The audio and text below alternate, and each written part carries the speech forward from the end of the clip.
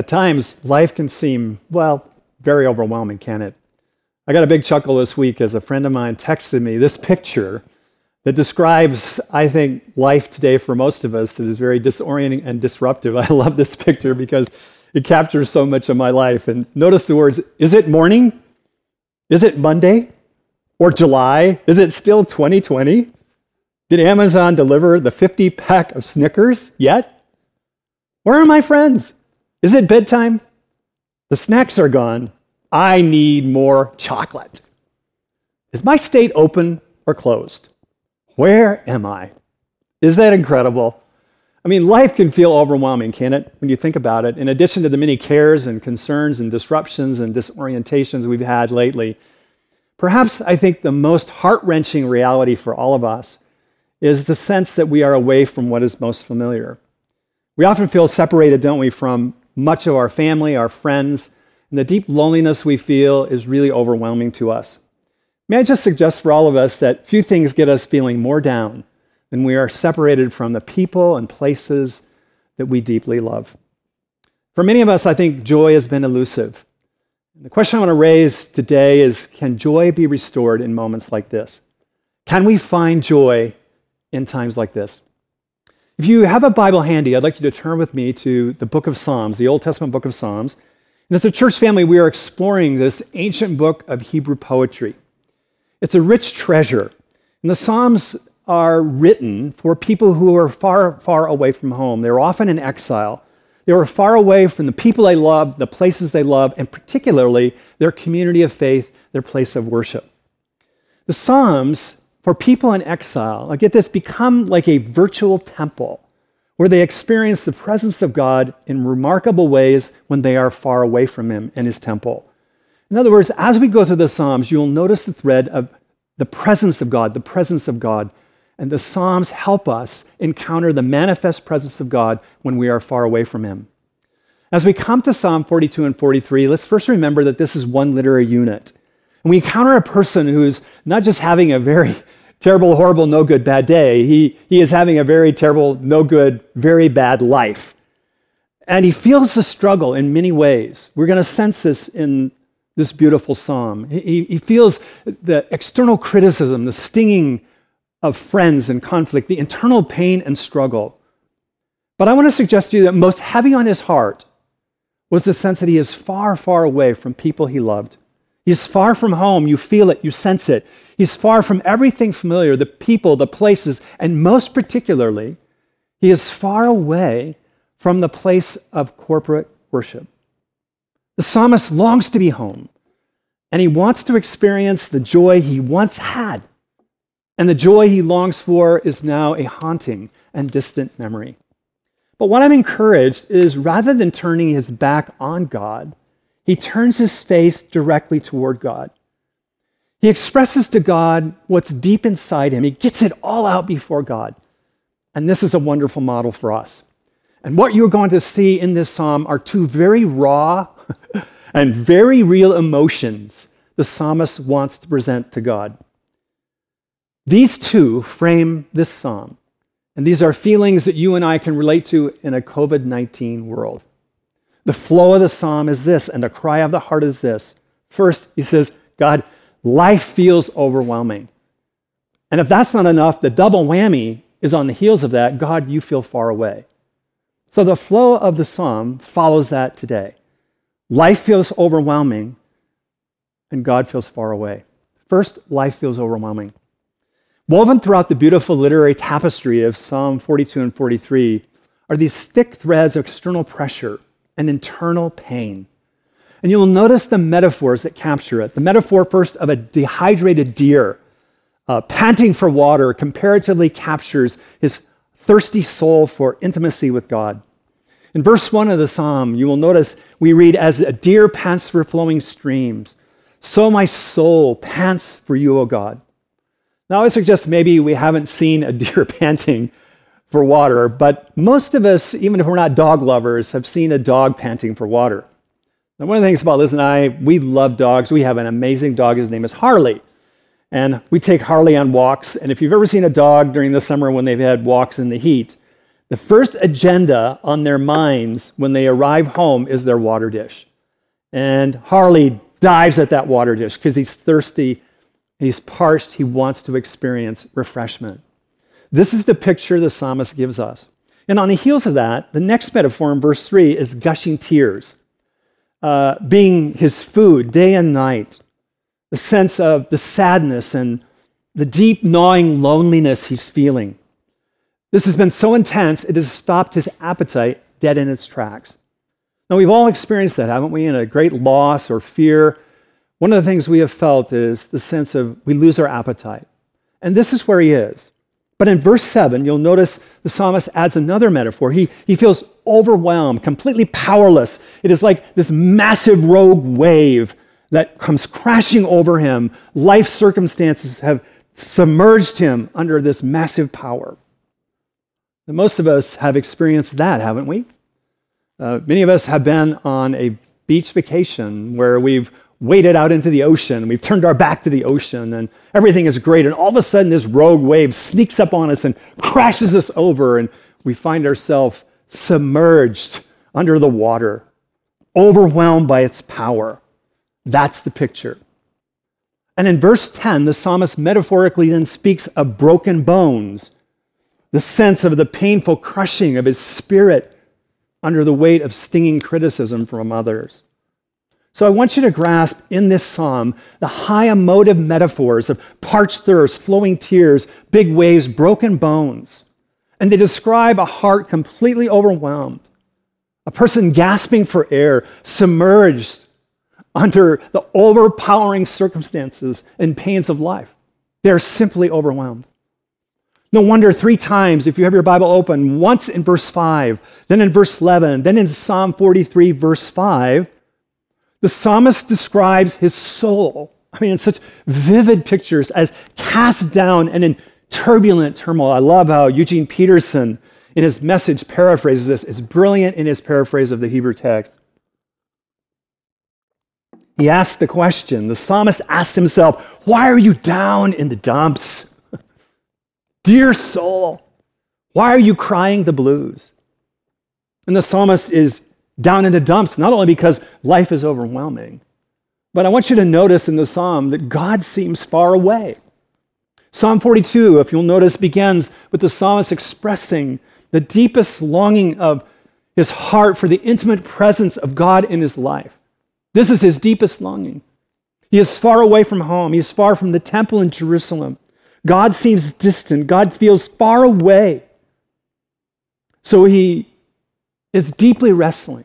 He's not sensing God's nearness. He is encountering what has to be determined as and described as the mysterious hiddenness of God. And he feels like you and I feel, this aching loneliness, this insatiable longing, this deep spiritual thirst at the depths of his being. And he cries out in verse 2, you'll notice very explicitly, not just metaphorically, my soul thirsts for God, for the living God. When shall I come and appear before God? Now I want you to notice this phrase, appear before God. Because in the English translation, it misses some of the literal functioning and focal point of the original Hebrew text. We may translate this phrase in English, appear before God, in Hebrew as literally the face of God. And so what the psalmist is saying, I so long to see your face. When can I be in your presence? Now, as difficult as it has been for all of us, hasn't it? Dealing with quarantine and the global pandemic and social distancing. We're all trying to stay connected virtually, aren't we? Family members and friends, colleagues at work, friends at school. But I have to say, each day as it passes by, without face-to-face contact with others, isn't it true? The more we long in every aspect of our being to be in person again with others. This past week, I had a phone call with a good friend in Los Angeles. And he was sharing with me about his elementary age son. And his elementary age son came up to him one day and he just blurted out, with just such beautiful transparency as a kid. He says, Dad, I'm so tired of this. And then he says, I want to go back to school and be with my friends. Isn't that perfect? I'm tired of this.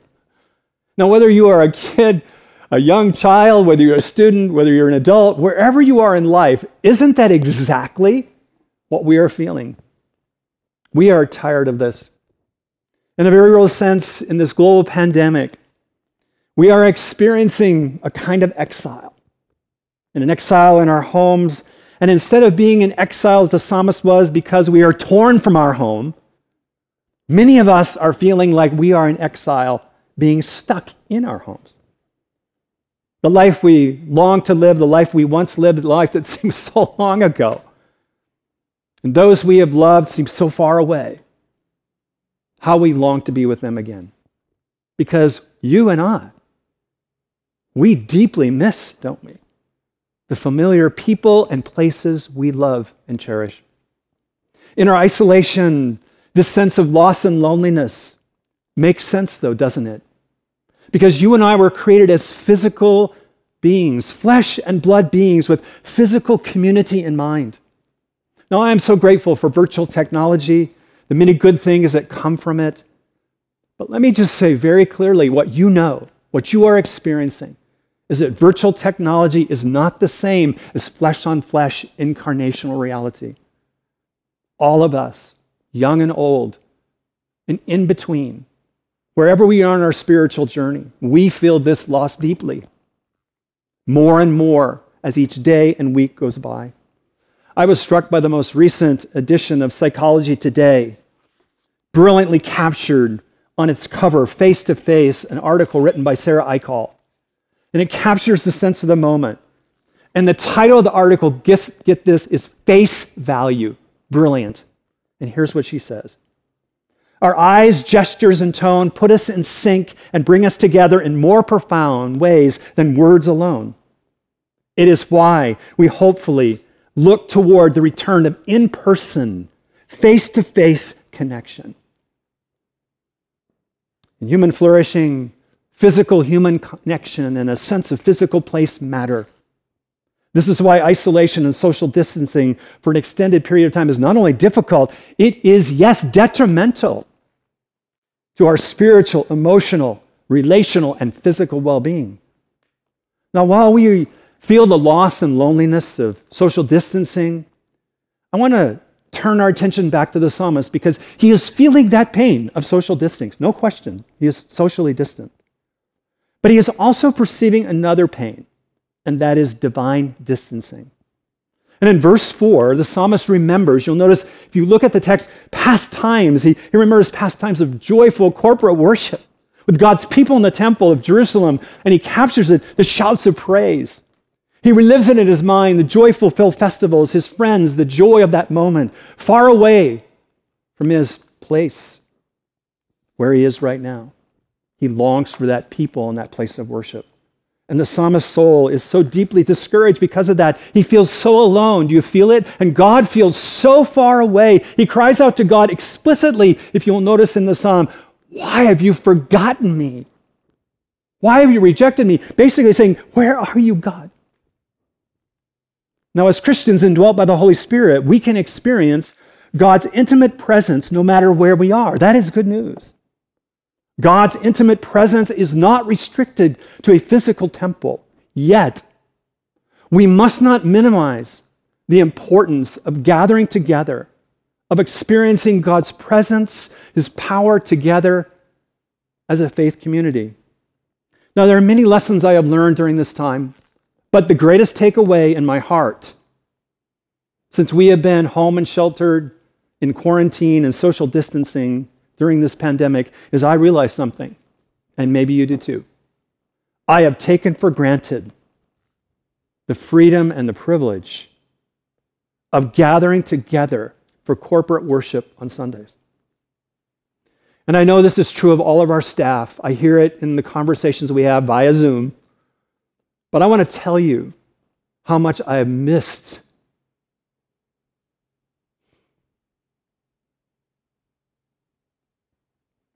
worshiping with you on Sunday. And as I've talked to people across the campuses and friends in our broader church family, if there's one thing I have heard over and over again, apart from "how are you doing?" are these words: I have missed my church on Sunday. I have missed my church on Sunday. And we all can lament that. We all should lament that. We all feel the loss and experience the heartache of not being able to gather together in our campuses. And this matters because our spiritual formation, our spiritual flourishing, is not only tied to the daily cultivation of our personal walk with Jesus Christ throughout the week, it is also very much tied to our weekly corporate worship as the people of God. The Holy Scriptures describe the local church as both a people and a place, embodied in time and space. The local church is a people we are called to know and be known by, and a place we call home. The local church is that place where new creation being and new creation belonging of God's new family come together. Nothing can replace it. This is why the New Testament writer of Hebrews, for example, tells us, do not neglect gathering together. Now, while this may look a bit different for us now, and in the days and weeks ahead, we don't exactly know what the future holds for us. But I want to encourage each one of us, each one of you, to embrace a small group. And if you're not in a small group, I would encourage all of us to find one. And if you live in Kansas City, I know many of you have joined us in different ways during this time. In the Kansas City Metro, let me just let you know something important. Maybe you know this.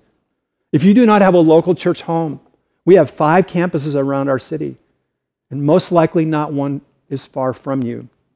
So can I ask you to consider the importance of a church home? And if Christ Community fits you, that would be awesome.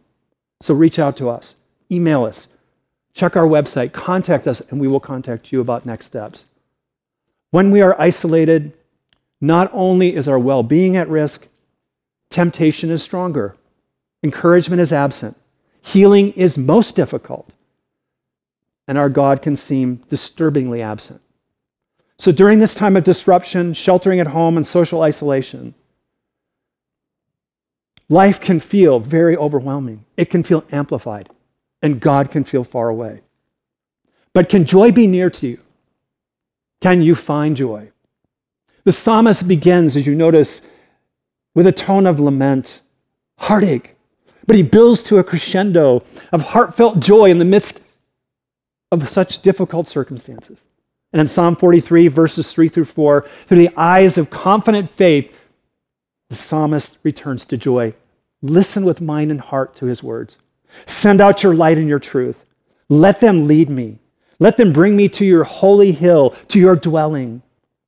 Then I will go to the altar of God, to God my exceeding joy. And the psalmist says, I will praise you with lyre. Oh God, my God. Here, the psalmist points each of us to where true joy is found. And true joy is found not in the best of life circumstances, but it is always found in the presence of God. Joy is first and foremost relational, not circumstantial.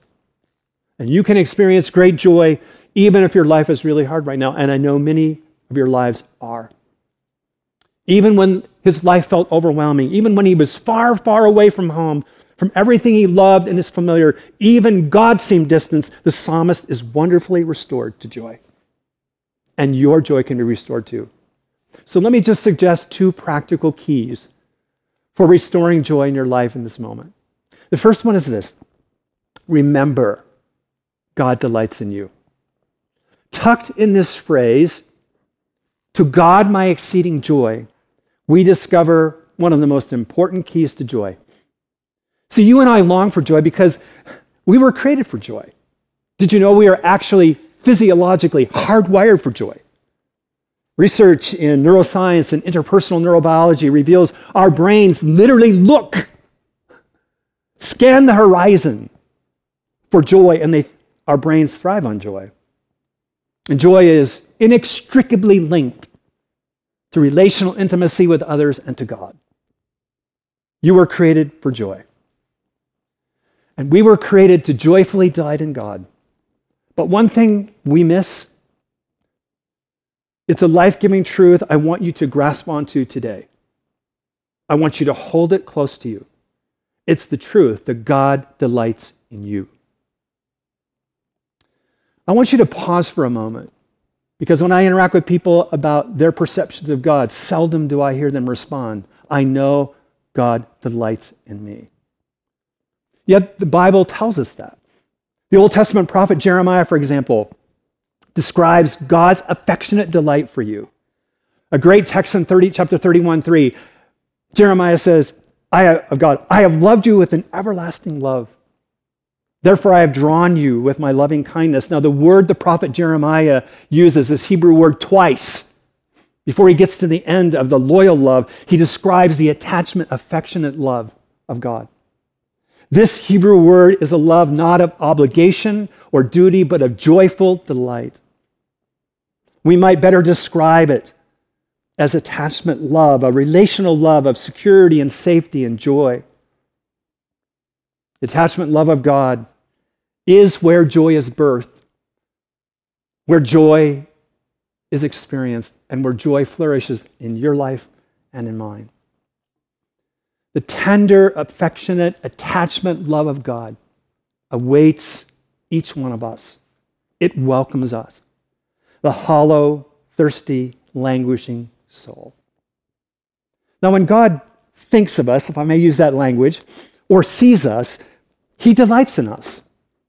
Now, we might think of it this way.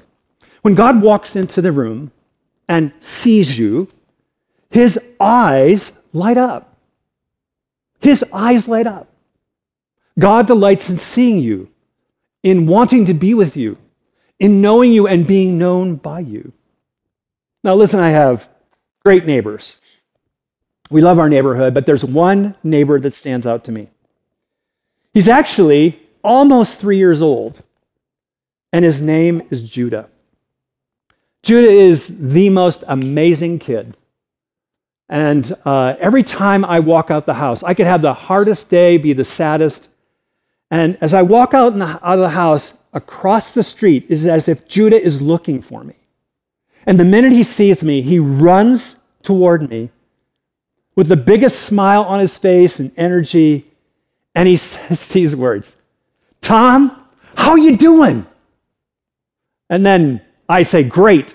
And then he wants to show me something he's found or something big in his life. See, every time I encounter Judah, I find in my life amazing delight.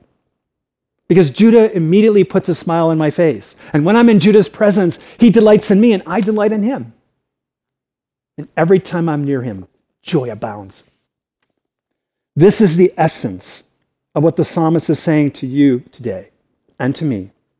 With this phrase, the psalmist says, God, you are my exceeding joy. And when I see you, when I see your face, I delight in you. And when you see my face, you delight in me. The psalmist's heavy heart and the delight of God's presence and seeing the face of God is profoundly framed in this psalm. But I want to suggest a verse for you to memorize. Psalm 16:11, which is a parallel psalm, says it so beautifully, it will change your life if you hold on to it. And Psalm 16:11 puts it in a great summary. Psalm 16:11 says this, "You make known to me the path of life. In your presence is fullness of joy. At your right hand are pleasures forevermore." Jesus captures this on the night before his crucifixion in Jerusalem. As he gathers his disciples around him the night before he goes to the cross to lay down his life, to shed his blood for your sin and mine, as an atoning sacrifice for us, Jesus experienced on that long walk all the emotions of agony the psalmist was feeling.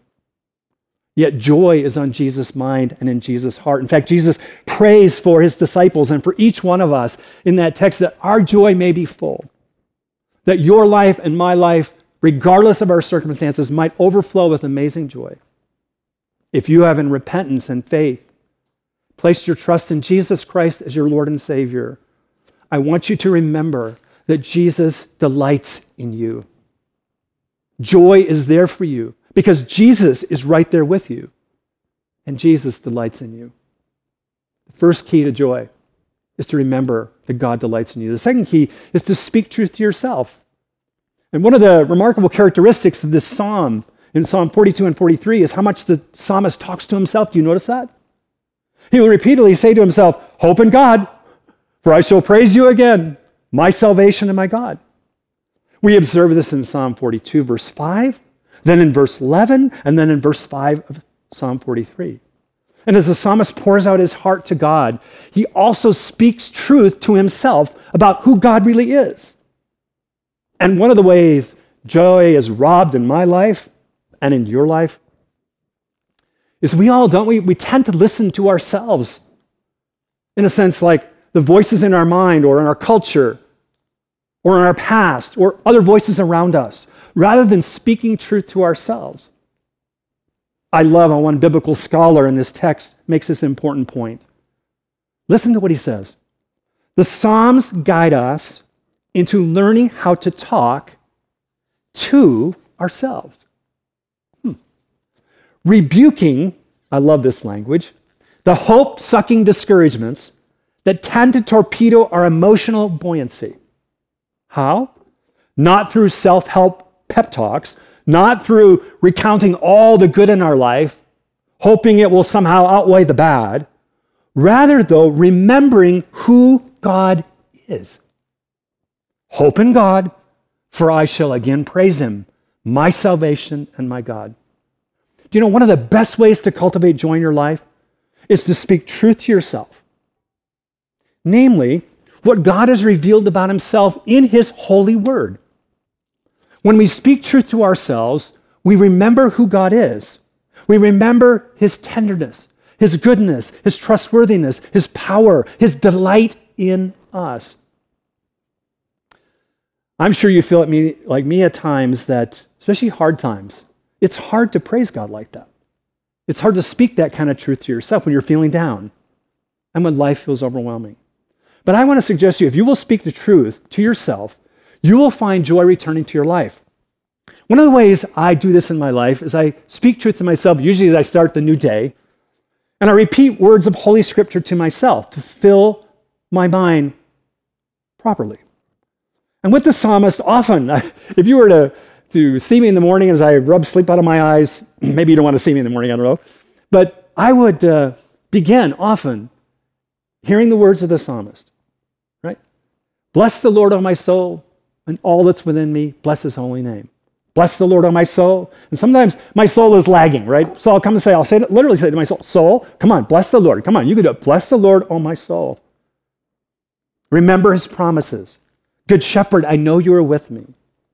Like my wonderful little neighbor, Judah, I say to God, maybe it's crazy, but I think it's exactly right. God, how are you doing today?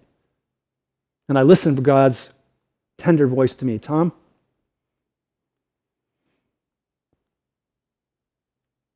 how are you doing today? I lean in and listen for God's tender presence. And when I do this, I find, regardless of my day, joy flooding my heart. Now notice the psalmist does not deny he's feeling down in the dumps. He's not telling himself everything is all right, but he speaks to himself what he knows to be true about God. And isn't it true, one of the greatest ironies, particularly for people like me or pastors, but for all those who are followers of Jesus, is that we often speak truth to others, and we don't speak truth to ourselves.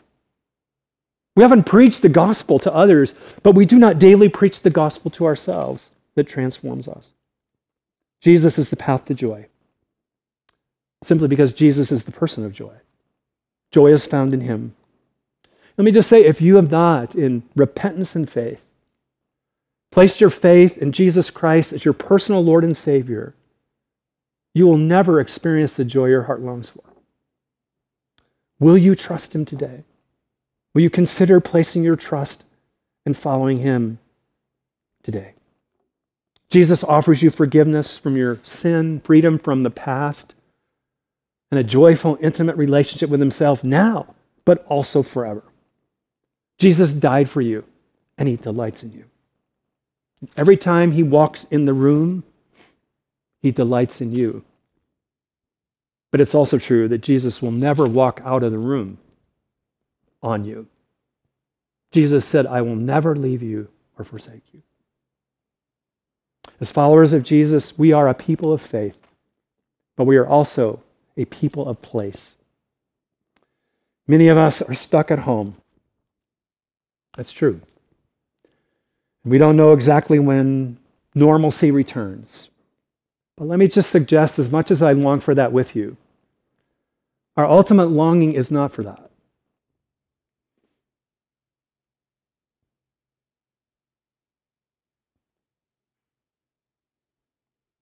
Our ultimate longing is for ultimate home.